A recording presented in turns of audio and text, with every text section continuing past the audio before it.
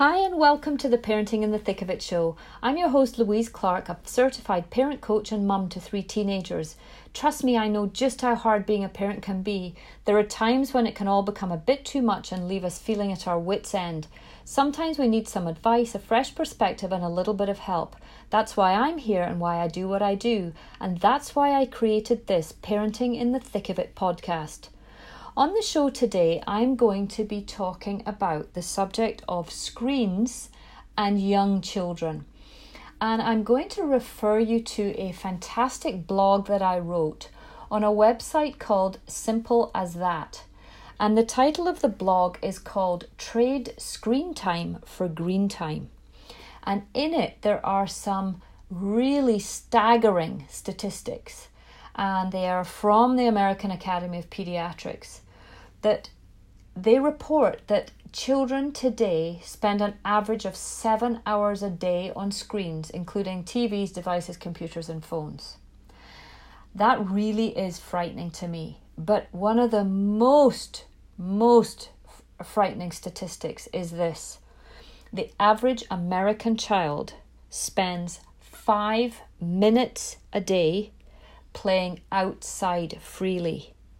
I actually discussed this. I mentioned this to my teenagers yesterday. And I said, how much time do you think the average child is outside for? And they went, well, outside playing sport or outside, walking somewhere to get from A to B. I said, no, outside playing freely, unstructured. And they said, an hour?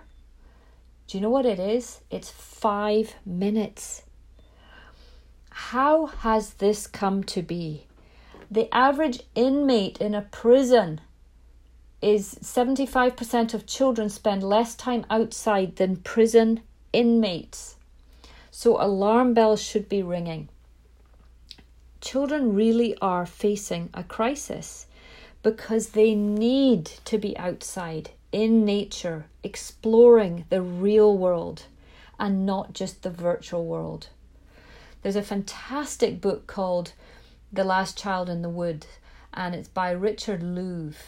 And, many of our children's health issues are due to a lack of time spent outside. And he refers to it as a nature deficit disorder. So what are you going to do to make sure that your children are spending more time outside, particularly this holidays? It really is the best place for our children to play. They learn all sorts of things. They learn to be creative. They learn to be leaders. They learn to organize. They learn to be really, They can ingenious. They can decide on different ways to do things, and they can really push themselves outside of their comfort box to find something amazing to do outside when given the freedom to do so. So there's lots and lots of things that you can do to try and help your children develop an appreciation of being outside when the virtual world is such a pull and so addictive for them, and they find it so motivating and inspiring to sit in front of a screen. The real world can become a very boring place for them. And this is tragic. And it will continue to unmotivate them as long as we let them spend more time on their devices than we do in nature. And I'm not saying that the devices and screens are bad. There's some fantastic things, and we all need technology now in order to survive. But it's what children are not doing as a result of being on their screens and devices that is the problem. What are they not doing? They're not running around. They're not ever able to experience the feeling of being bored. And boredom is a gift, because when a child gets bored, it forces them to think. It forces them to be creative. It forces them to come up with something better to do.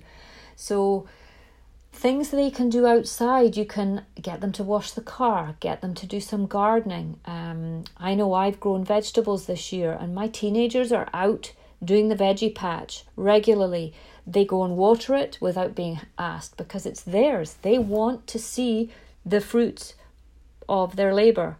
fruits and vegetables of their labour, and it's working. They never forget to water those vegetables. So vegetable gardens are fantastic.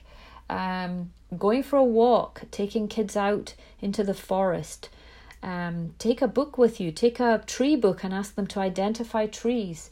If you hear birds, ask them, hey, do you know what that bird is? Let's look up what it is in the book and find out a little bit about that bird.